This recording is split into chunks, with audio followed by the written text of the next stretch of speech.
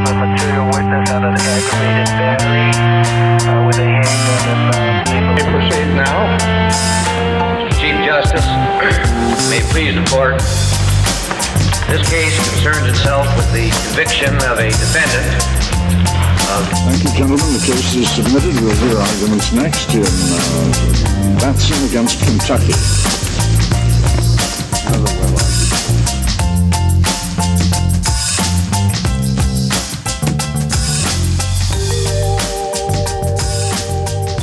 Hello, everybody, and welcome to today's special webinar on networking in the age of a pandemic, where we will explore the purpose and the reasons for actively networking, what it is, and how you can go about it when personal interactions are difficult.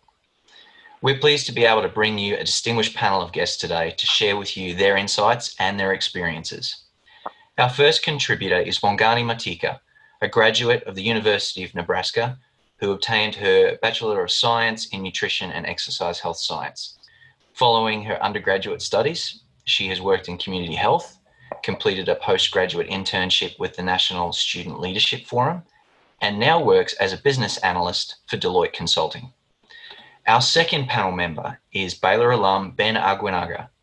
Ben graduated from Baylor in 2012 with majors in political science and philosophy, with minors in mathematics and history. He then went to LSU Law School, where he finished number one in his class before going on to clerk for Justice Don Willett, as he was then, on the Texas Supreme Court, followed by a clerkship with Judge Edith Jones on the U.S. Court of Appeals for the Fifth Circuit. He then went on to the U.S. Department of Justice as the Chief of Staff for the Civil Rights Division, and after 2 years at the DOJ, Ben went on to clerk for U.S. Supreme Court Justice Samuel Alito.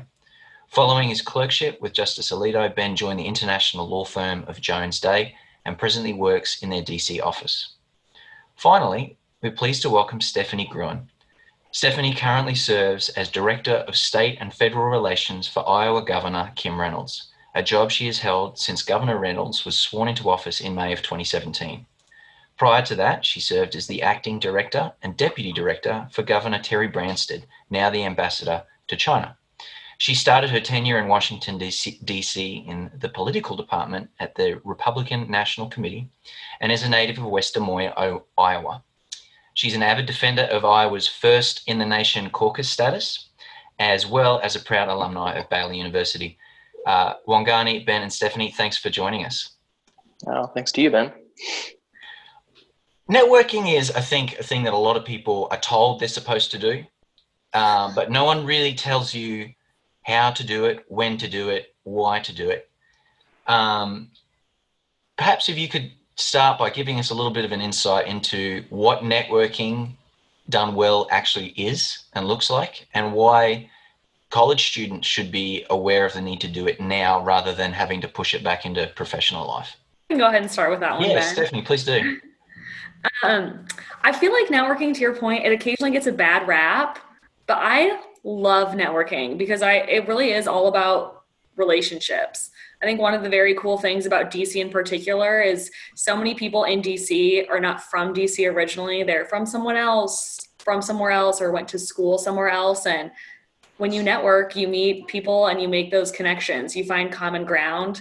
I think I've only been in DC for a little over 7 years, but I've already been amazed that someone I randomly met at a coffee shop or randomly had a conversation with at church, etc. You exchange business cards because that's what people in DC do, and they re-come up in your life in a way you never expected, 5 years down the road.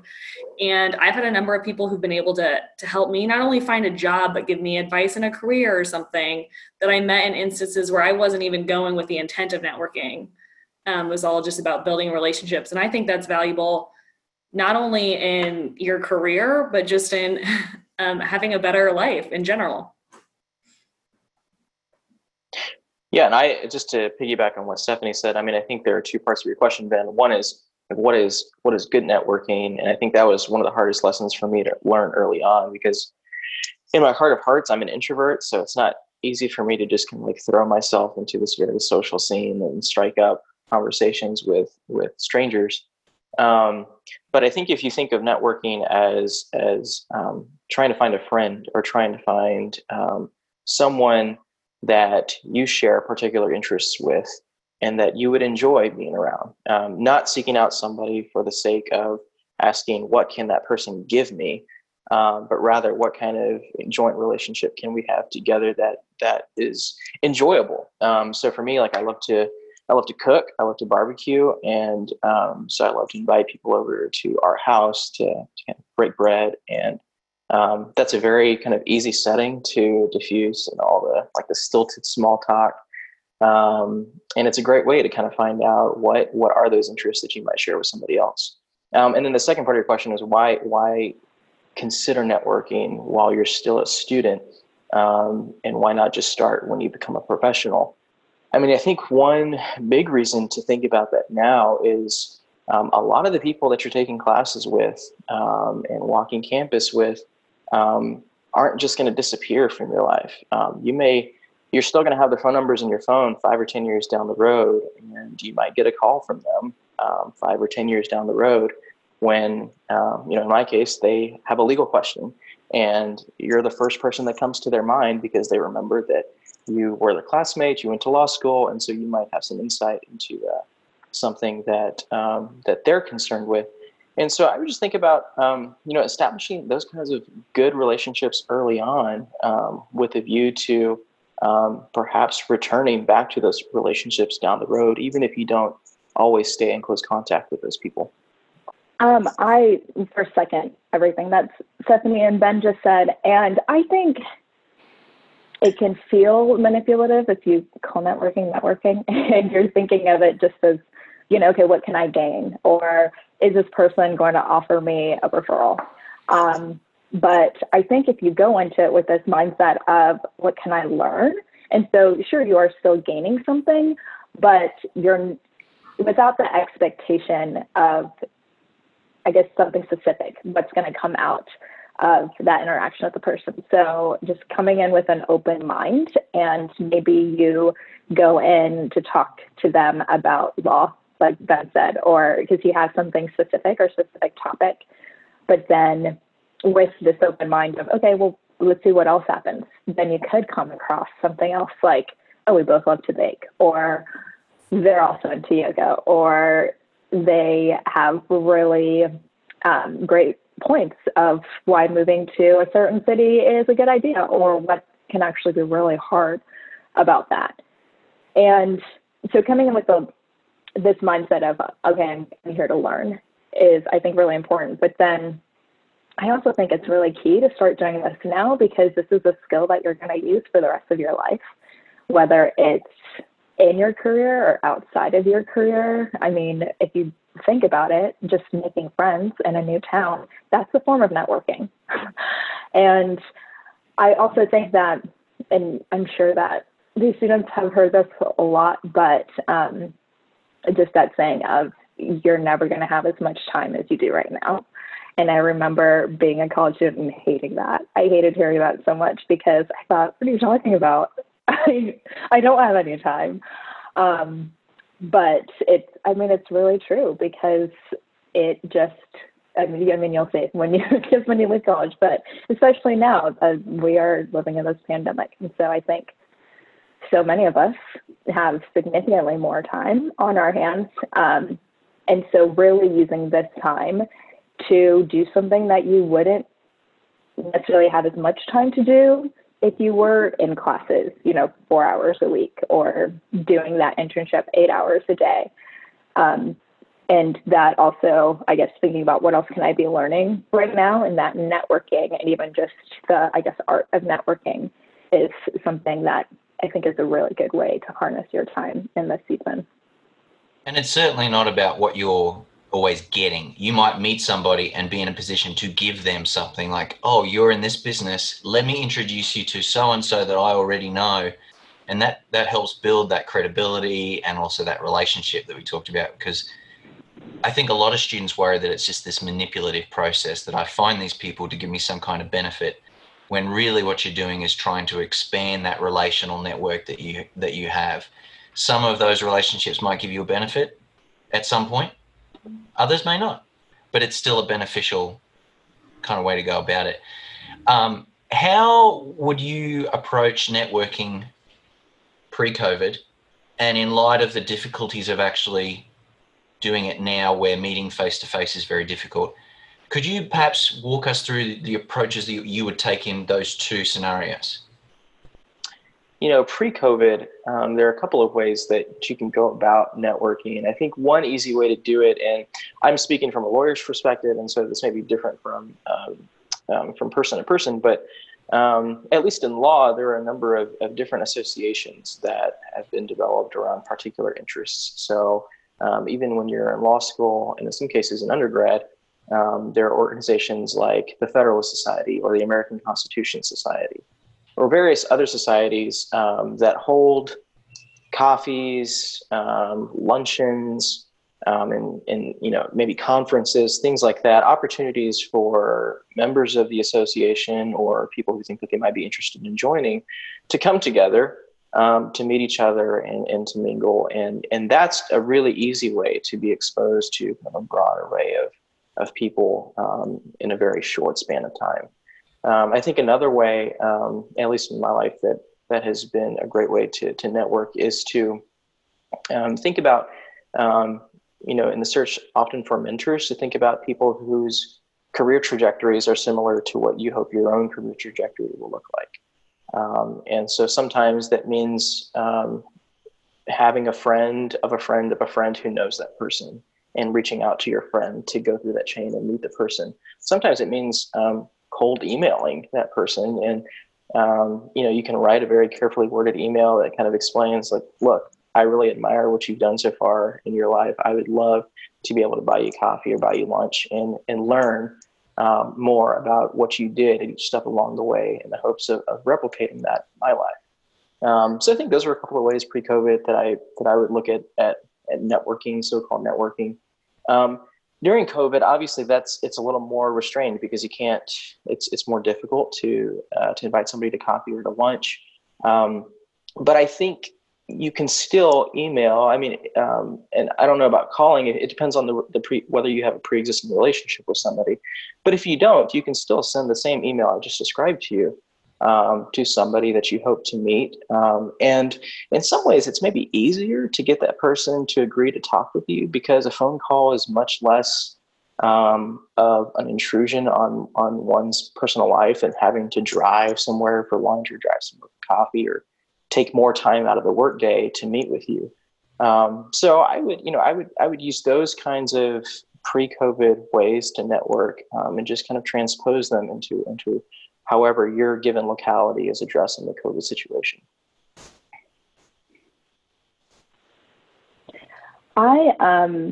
So I had a little bit of a break in between my internship when I moved out to DC and then starting my job now. And so I had a lot of time to basically pour everything into this. I wasn't going to school, was doing it temp jobs and part-time work. So some things that I did actually was, well, first, narrowing down what is it that you want to do, and assume that a lot of students kind of have that in mind, or maybe you have a couple of things in mind. And first off, that's okay. Or if you don't really know, that's also okay.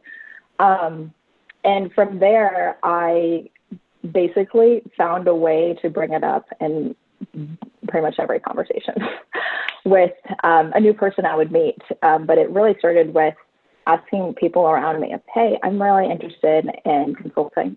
Do you know anybody who would be willing to talk to me about their career in consulting?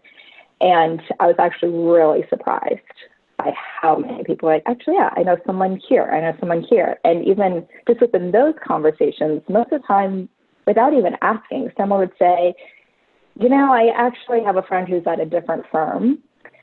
I would love to connect you. But also having the boldness to ask, at the end of the conversation, this has been so helpful. Thank you. Do you have any recommendations for next steps or for somebody else who you think may be beneficial for me to speak with? And so then from there, it just kind of kept trickling. And I would say that, always started with an email, kind of like what Ben said, or sometimes the phone call, but usually it always started with an email. And especially if I didn't know someone personally, just setting a ground of where the relationship came from. Like, this is how I got your email address. And asking if they'd be willing to have an informational interview on the phone for 30 minutes or to meet in person. And some people would, usually it would be just based on that person's schedule. If actually I'm traveling a lot this week, let's talk on the phone. But a lot of people would say, actually, yeah, I'm in town. Why don't you come to the office and we can walk to a coffee shop really close by? And so I was actually just really encouraged that there were so many people who were willing to help. And I'm sure that Stephanie and Ben would actually agree to this also, that that is true, I would say, of most people in DC. And I just kind of like to believe that's true of a lot of people, that they want to help. But something else that I would do is actually go onto my LinkedIn, and as I'm looking at companies that I'm interested in, see, okay, who do I know there? And if I don't know anybody personally, it'll usually tell you, you have a mutual connection with Sally Jane or whatever. And so email that person who I may have not spoken with since we graduated college, saying, hey, I saw that you're connected to Sally, who's at this firm. I'm looking into their work. Do you think she'd be willing to meet with me? And so that was another way. And that's something that you can easily translate into the times that we are now. You're probably not going to be able to meet in person, but just being able to figure out how you're connected with different people through great resources like LinkedIn, I'd really leverage those. And if you've got a contact of origin, often they'll do the introduction for you, which takes some of that awkwardness off the table. Yeah. And someone that vouches for you, right? Yeah. This is my friend Wangani. This is what she's interested in. This is how we know each other. We work together in this. And so usually because, it's coming from a voice that they trust, they're like, oh yeah, absolutely. I'd do anything for my friend Adam, things like that. Stephanie, you mentioned before meeting someone at a coffee shop and that developing into a relationship. Could you tell us a little bit about how you network both incidentally and deliberately? Yeah, absolutely. Well, more deliberately, I would say when I first moved out to DC, I was an active networker for the similar reason of, number one, I had no friends here. So I really wanted to make friends. And number two, I was so eager about my career and what I wanted to do and the endless possibilities, but really didn't know what it was I wanted to do. And my first advice would be, let Baylor help you. I very actively plugged into the Baylor network in DC. I helped run the intern program before we had this robust, amazing program that you guys are now all getting to partake of. And Baylor actually gave me a list of alumni in the area, and I would set them up with interns, but then I would also email them and be like, here's your intern. Also, hi, I'm new here and I don't know anyone, and your job seems so interesting. Would you be willing to either chat with me over email or meet me for coffee or have a call sometime? And I was amazed at how many people responded yes. It even helped just having a Baylor connection, but that leads to everyone else's points. You never know who that person knows who's like, oh my goodness, you should meet so-and-so. I think you guys would really hit it off and get along. In terms of COVID, obviously that's pretty different, but going back to before, you never really know where situations are going to come to fruition later. I actually had a networking call just this week with someone who I've never met. I don't know. But I met her current boss while I was waiting in line for a Nationals game.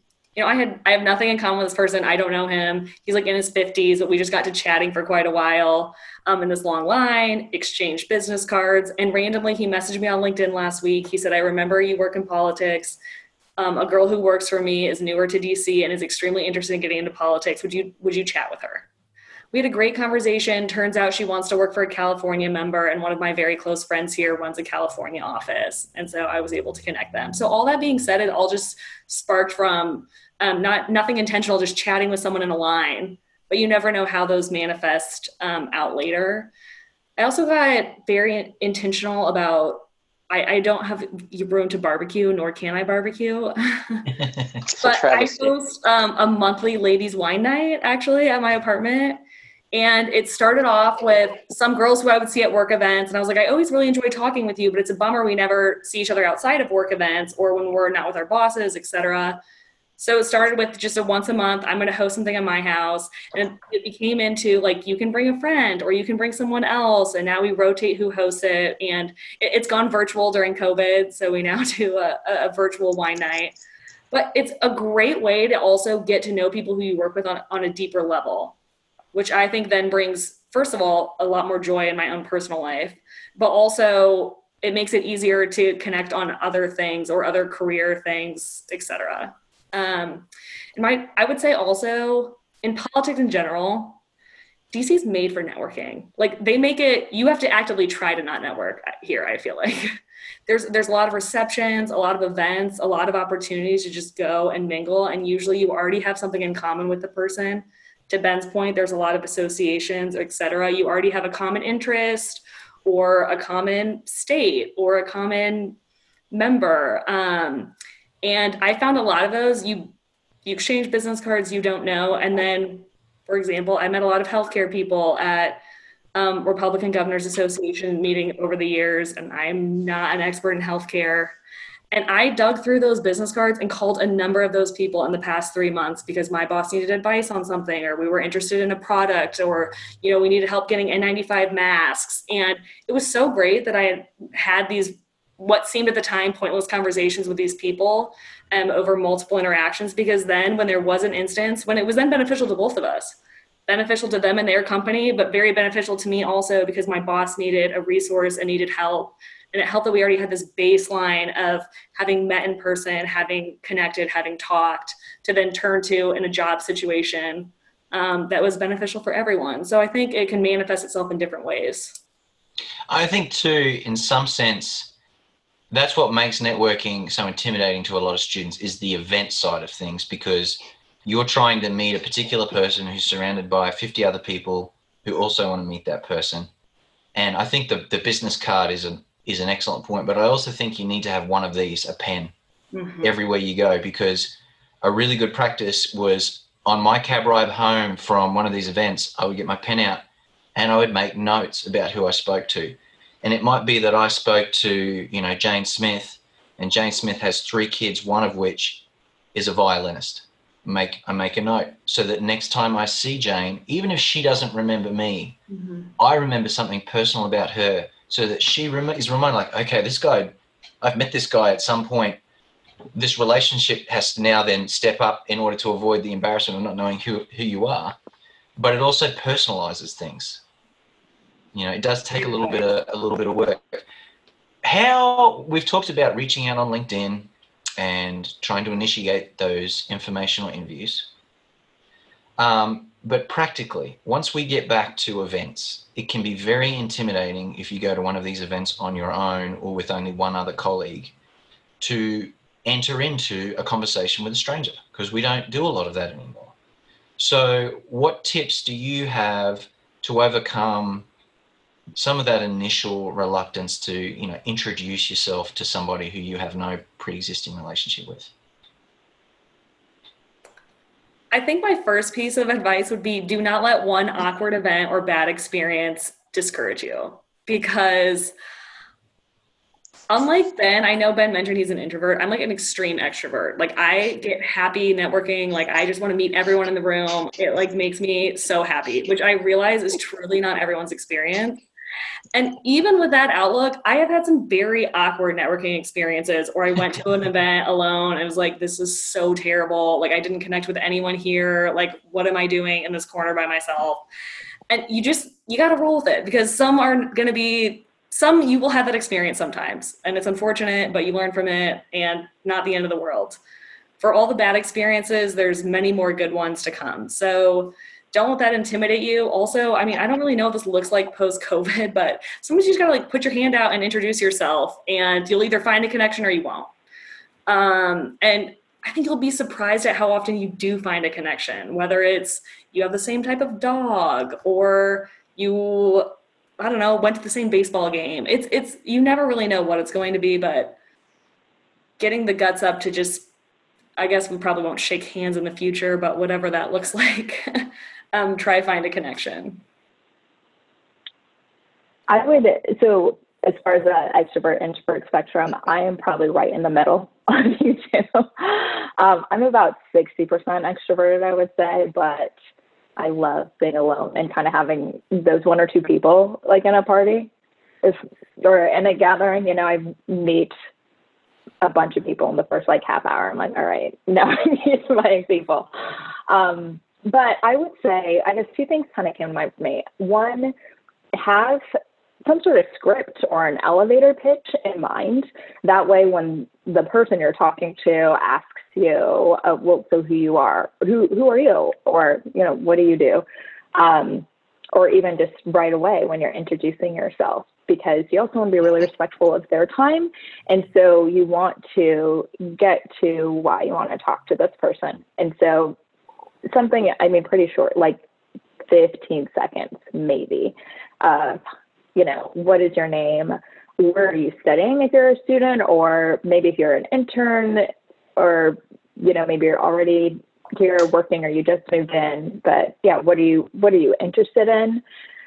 So have something in mind, and that way you can use that anywhere you go, right? And you're not kind of stumbling over your words. And so that was the first thought I had. But then also just remembering that mostly everybody else there is in the same boat as you are. I think it's really easy to walk into a space and feel like, oh, this is a ginormous friend reunion and everyone has known each other for like decades. But that's not true. And so I think if you just even come in thinking, okay, everybody else is meeting new people, that kind of lets you, you know, relax your shoulders a little bit and think, okay, I can do this. But also going off of, Ben, what you said about always having a pen, so important. I also carry a very small notebook with me in my purse, like, almost everywhere I go. And I'm also someone who I know that if I write it down, but I never look at it again, I will definitely remember it. So that's just, I guess, another tip. Yeah, and I just to add two quick things to what both Stephanie and Warnani said. So one is very practical. I found that lines, as Stephanie hinted at, are very great ways to meet people. So like buffet lines or drink lines, I have found are much better ways to strike up the first conversation than just walking into a room and bombing a pre-existing conversation or walking up to a random person who's not talking to anyone. That to me is like just like cringeworthy. I get like tingles up and down my spine if I have to do something like that. So I've always just used lines, especially long lines, as an excuse to kind of strike up a conversation with somebody next to me. So that's very practical. The second thought is to piggyback on what Nani said, which is, the elevator pitch, I think, is a great idea. I think if you ever taken like a public speaking course, there's always that one teacher that talks about that preaches preparation, that if you're so prepared, if you have a mental lapse, if you have a brain fart and you can't think of something to say, because you're so prepared, your brain is just going to keep rolling and the words are going to come out of your mouth, even though you don't know that you're supposed to be saying them. So if you know what your standard answer is to what's your name, where are you from, where did you go to school, what are you interested in, where do you live, those kind of standard introductory questions, if you can distill down to 15 to 30 seconds what your ordinary answers are to those kinds of questions, you can ask those questions, or you can answer those questions if somebody asks them of you. Even if you're still nervous in the first few seconds of the conversation. And then once you get a minute into the conversation, usually the nerves will wear off and it's much easier to kind of maintain the conversation. So I would think about all those kind of easy questions to ask or answer early on. The only word of caution I would give you is that there are definitely people who are too scripted and who come across as approaching you just to sell themselves. And for any person that can feel kind of off-putting. So it's a very delicate line between being confident in yourself and being prepared and knowing what you want to say if you have to say it on the one hand, or on the other hand, being too confident, too scripted so that the person across from you just feels like you're shoving yourself onto them. So you want to make sure to kind of relationship being built. Yeah, you want to keep it easygoing. Try not to sound like you're reading a script. Try to make it as natural as possible so that it feels like a normal conversation, which in the end is what your goal is. To piggyback one thing off what Ben said, which was amazing advice, I think also be prepared to ask questions you can ask them. People in DC and people in general love talking about themselves. It's very easy to build a connection if you get them talking first, ask them a number of questions if they seem comfortable, and then it will revert back to you, and then it makes it a little bit more natural, I think. And it's so easy to find information out these days. Like if you have a LinkedIn profile, there's a resume there that you can make some talking points from very, very easily. Yeah.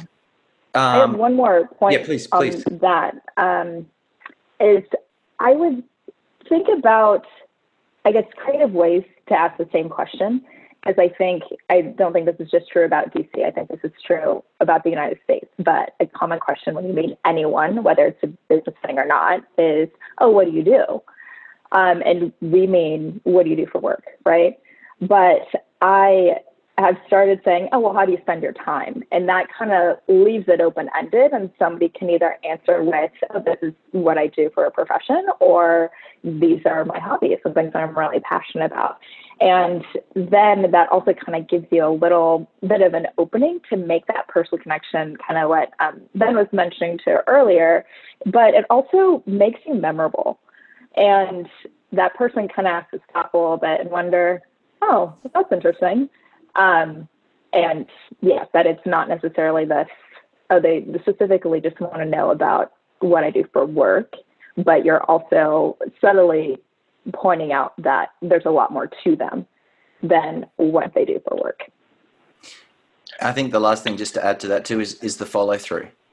This is a pointless exercise if you don't follow up. And if you finish the conversation with, let's get coffee sometime, then follow up and actually get something on the books, because otherwise it will never happen. And the execution at the back end is just as important.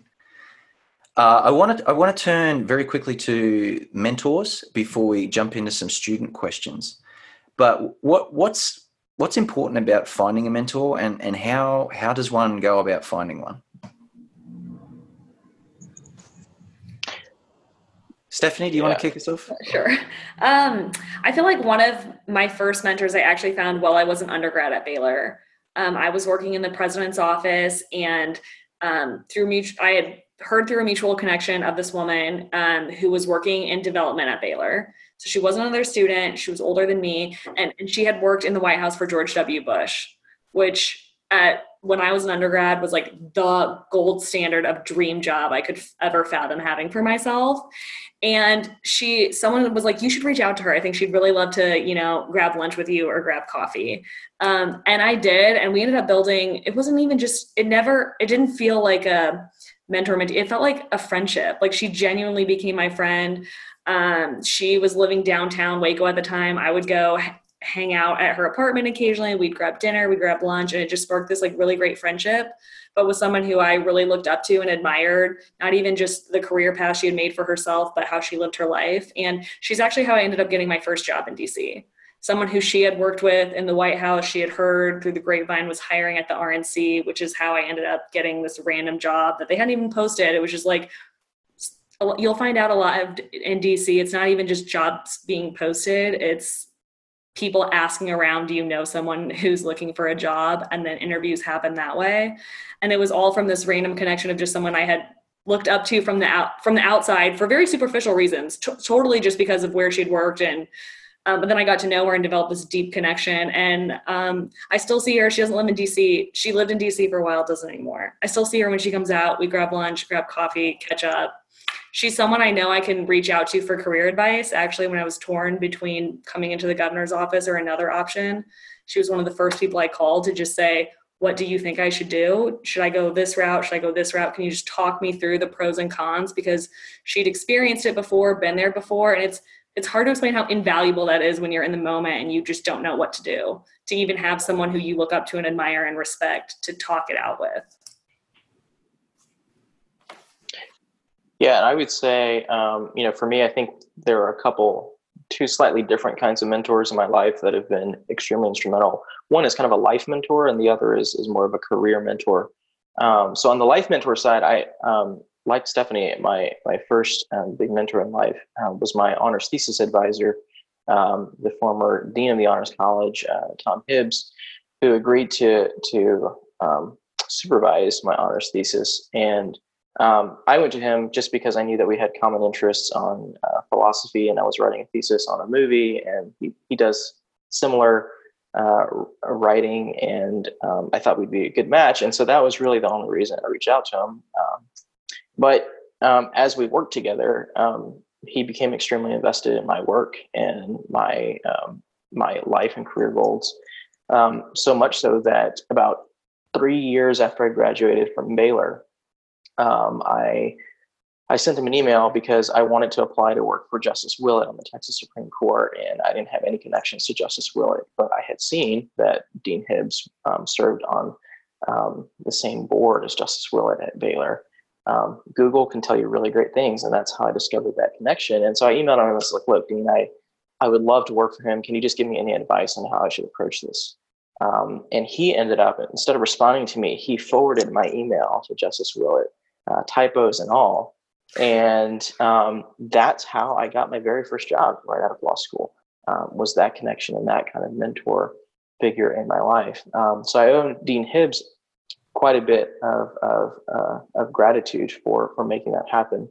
On the career mentor side of things, I'm a huge proponent of seeking out people who have done what you want to do. And when I was in law school at LSU, I had followed the story of an LSU law grad who had become the first Supreme Court law clerk in the law center's history.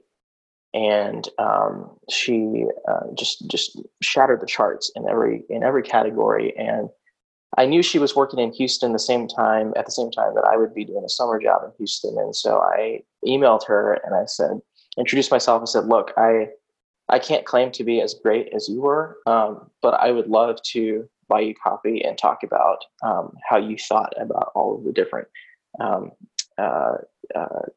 points in life and the decision points that you approached during your law center career, during your clerkships. She graciously agreed to have coffee with me. We had like 5 or 6 coffees over that summer because I was in the process of applying to another judge, a judge that she had clerked for. And at the end of the summer, I sent her an email and said, thank you so much for all of our meetings. I applied to the judge. I couldn't have done this without you. I just want to say thank you so much for all your time. And she responded. She was like, oh, I'm having lunch with the judge tomorrow. I'll let her know you applied. And lo and behold, I get a call from Chambers after lunch the next day asking me to come in for an interview. And that was just kind of a glaring snapshot of how much of an impact a mentor figure like that can have in your life. So I would say, think about mentorship in those terms. Think about mentors in life who can talk to you about general life advice, how you would go throughout life, not necessarily tied to your career, but also think about people who have done what you want to do and who might be able to give you good thoughts about how to approach each decision point that you know is coming up in your career. I would say, so similar to Ben, I have mentors in kind of both categories of career and life. Some of them actually kind of straddle that line. But I think it's so key that the person that you're looking up to is also someone that you respect their in-office life and their out-of-office life, which both Stephanie and Ben have already said. And something that was just top of mind for me was wanting to, I guess, not only was I looking at different people who were already mentors in my life, as far as, okay, what are they doing for work? Like, kind of how did they get here? And had already, I guess, assessed their work ethic. But I was also just thinking of how they, I guess, attempt to make that balance or integration in their work and their life. And just knowing my own tendencies, I think I can tend to overwork or to kind of only put all of my energy into work. And fortunately, the mentors that I do have were really honest about times that they burnt out or times that relationships were broken, and needed to be mended, because they kind of put all of their energy in work, and just how that was also top of mind for them. And so it was just the first time that I saw, I guess, this balance or attempt to balance, not just work, but also life, right? And their relationships and their well-being. So that was one thing. And I think that sometimes people think, oh, when I'm getting a mentor, I need to make it really explicit that I want them to be my mentor. And that can be really nerve-wracking if you're the person who's about to ask, hey, do you want to be my mentor? And I know people who've done that and it's worked out great. So I'm not saying that that's not a route that you should take, but know that you don't have to take that route. For all of my mentors, actually, it was just, for some of them, I babysat their kids, and they work full time. Their husbands also worked full time. And I really loved just the way that they led their office and their team, and also led their team at home.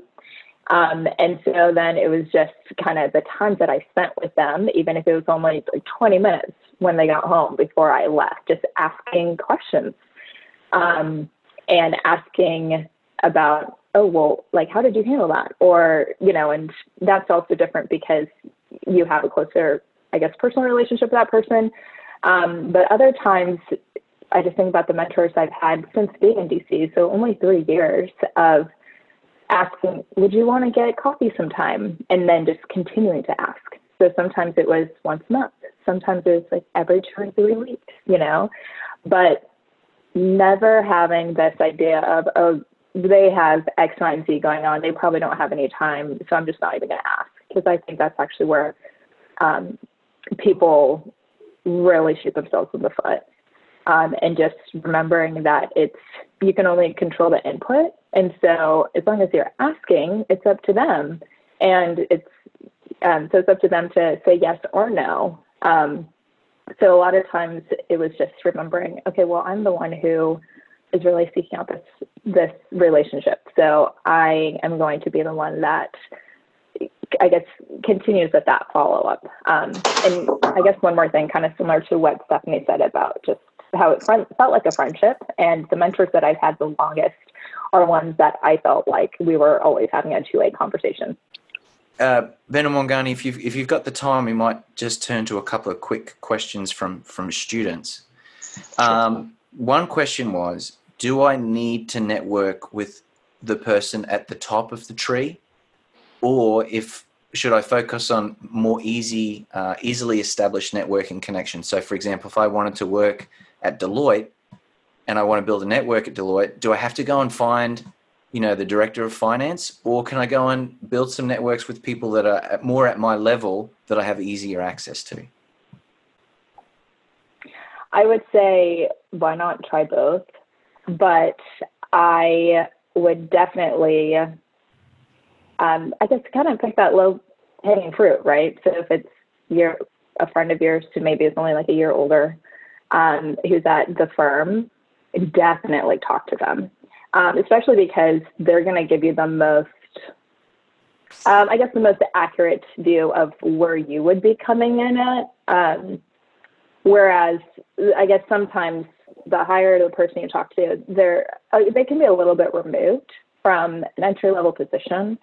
And so it's just not that there's anything wrong with that, but sometimes it's just more helpful to talk to someone who's a little more close to where you would be if you were to enter the firm at that time.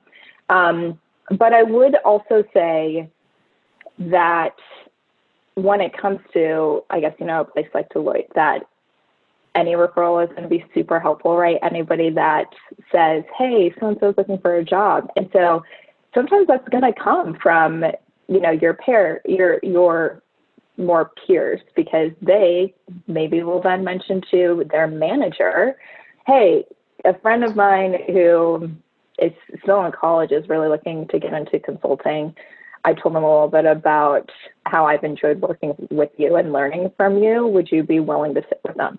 And so right there is, you only had one conversation, but that person had another conversation that then you are talking to someone who's a lot higher up the chain. And so I would say that, I guess, don't negate the importance of talking to people who aren't as high up. And I think that that's also just a good mindset to have wherever you work, to just remember that no matter what area or what level someone is, that they still hold a lot of significance. And so just to be willing to develop a relationship with whomever on any level. That person won't be at that level either forever. And so Right. that might be a relationship that you pursue for 10 years, but in 10 years' time, that person is no longer a junior associate. They're a lot further up that food chain. I have a question, Ben. I might throw this one your way. This student says, I'm from Texas, but I really want to build a network in the Northeast, specifically Washington and New York, but I have no connections there. I'd like to live and practice law there. How should I go about building a network when I'm based in Texas? Yeah, that's a great question. And I think, thankfully, there are a couple of easy answers. One of them, Stephanie touched on earlier in the chat, which was there are a number of Baylor networks that already exist into which you can tap and create that kind of network. So, Baylor has Alumni Association. Baylor in DC has its own kind of alumni list, as I understand it. I'm sure there's something similar in the New York area. And so one way you can go about that is to talk to folks at Baylor about how to get access to lists like that. So it may be talking to somebody like you, Ben, or reaching out to somebody like Stephanie or me or Molly or Nate, anybody in the Baylor and DC program for DC specifically, and asking how you can plug into those kinds of networks. So I think there's like a Facebook, I'm not on Facebook, but I think there's like a Facebook page for the Baylor and DC folks. And that's a great way to kind of connect virtually, even though you're still in Texas, to connect virtually with the Baylor folks here in DC. And that's just Baylor folks, right? So once you connect with them, inevitably those Baylor connections can introduce you to folks outside the Baylor network. And then from there, your connections just blossom. The other way I would say to go about that question is to, Google is really your friend in this kind of situation. So, Google Baylor and law in DC or Baylor law in New York and see what kind of responses you get. So in the legal field, almost every law firm, certainly the international law firms, have online biographies of every one of their attorneys. And so it's fairly easy to put the right search words in to get back results that are tailored to what you're looking for. A lot of law firms' websites even have in the search bars ways that you can refine the search to search by law school or undergraduate school. So you can see which attorneys have gone to Baylor or have gone to other Texas schools or anything like that. So I would say don't be shy about reaching out on social media or through other alumni channels, and then also doing your own independent Google research to kind of see who's there in DC or New York doing what I want to do, and what ways can I contact those folks. And I think too, there is really no difference right now with COVID between someone living in Washington, DC and someone living in Waco, Texas, because those in-person meetings aren't happening. So you're on as equal a footing as you could possibly be in terms of access to these people right now. So, you're right. LinkedIn and Google are incredibly powerful tools. I do want to be respectful of your time. So as we draw to a close, I was hoping that perhaps you could each share with us 3 little pieces of wisdom that students can take away as they look to apply what we've talked about today in their own lives and to start building their own professional networks. Yeah, I can take that. Thanks so much again for having us. I really enjoyed the chat. if I just distill everything we talked about down to 3 nuggets, I mean, one is, I think, look, networking's tough. So I think the first nugget is learn to be confident in yourself and to be tough enough to put yourself out there in situations that maybe, like me, you wouldn't normally put yourself in, and see what the results are. Right? And so a lot of that comes with preparation and thinking seriously about what your interests are and who you want to meet. So be confident in yourself. The second is to be intentional about the kinds of relationships you want to build. I think a lot of people go into networking with a very broad net and just want to meet people for the sake of meeting people. And so they're wandering aimlessly about without any direction in life. I would say be intentional about who you want to meet. What is it about those particular individuals that makes them unique to you and makes you respect them? I think Nani had a very good point about respecting the people that you want to be your mentors. Who do you look up to, and why do you look up to them? Be intentional about seeking out those figures and knowing why you're seeking them out. And then the third thing is, I would say in all of this, just have fun. Life is short. Careers are probably even shorter.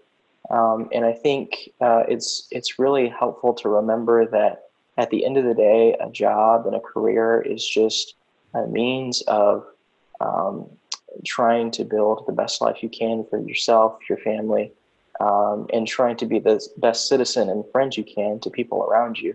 And so networking is just one small part of that whole process. And the nervous aspects, the potentially nervous aspects of networking shouldn't detract from the fun and the joy that you can get out of the whole networking process. So those are the 3 things I would just say. Thank you, Ben. Wangani, what would be your 3 points? Yeah, I think first, follow through and follow up. So, Ben, I guess you introduced this a little while ago, but just when you are connected with someone or you do get that business card or whatever it may be, to follow through. And I was always given the guidance of within 2 days, send some sort of note. So send an email, make that connection.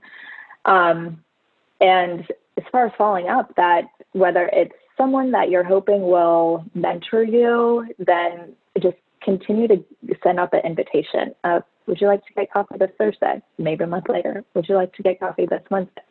But also that I think a personalized thank you just goes so far. And something that I did when I was networking, specifically trying to find a job, that for every phone call, for every coffee, that I sent a handwritten note afterwards, and telling them thank you. And I know that, especially like now, it's probably hard to send a handwritten note, and I could just send it to their office and I know that they would get it. Whereas now that may not be the case, but maybe if it's a connection that you made through like a personal friend, they may have their address, but if not, then email also is a wonderful way just to put it in writing that you really appreciate the time that somebody else took just to meet with you. And so I'd say that's my first thing. And I guess the second one I was thinking about kind of goes off of what Ben just said about having fun. And I would say that to start now developing a life that is run by rhythms instead of regimens. And I think that when you're going, I guess, with a rhythm, that it's not necessarily, something else comes up and you're reacting to it. There's definitely an intentional and a proactive way that you're still living life. But similar in music, that a rhythm is made from periodic times of stress, right? But there's creativity and there's flow to it and there's structure. But with regimens, there's rigidity. There's actually one of the synonyms is oppression with the regimens. There's just no way to flex. And I think especially when you don't know what life is going to have like a pandemic that we have to flex. But also in this time, thinking about muscles that you've already developed. And so that discipline that you developed from school or different internships, thinking about those skills and tapping into those skills, but I guess almost like being willing to do all that you can, but then presenting it with an open hand, and that way, at least like your fingers aren't being pried open when things don't go exactly how you had planned. Just because that's not life. And I would say, and this is also coming from someone who kind of like changed their majors 3 times, and now I work in business management consulting, though I study nutrition and exercise science. That it's taken a lot of turns, but it's wonderful. And yes, I'd say follow through and follow up, and learn how to live a life that is built on rhythms.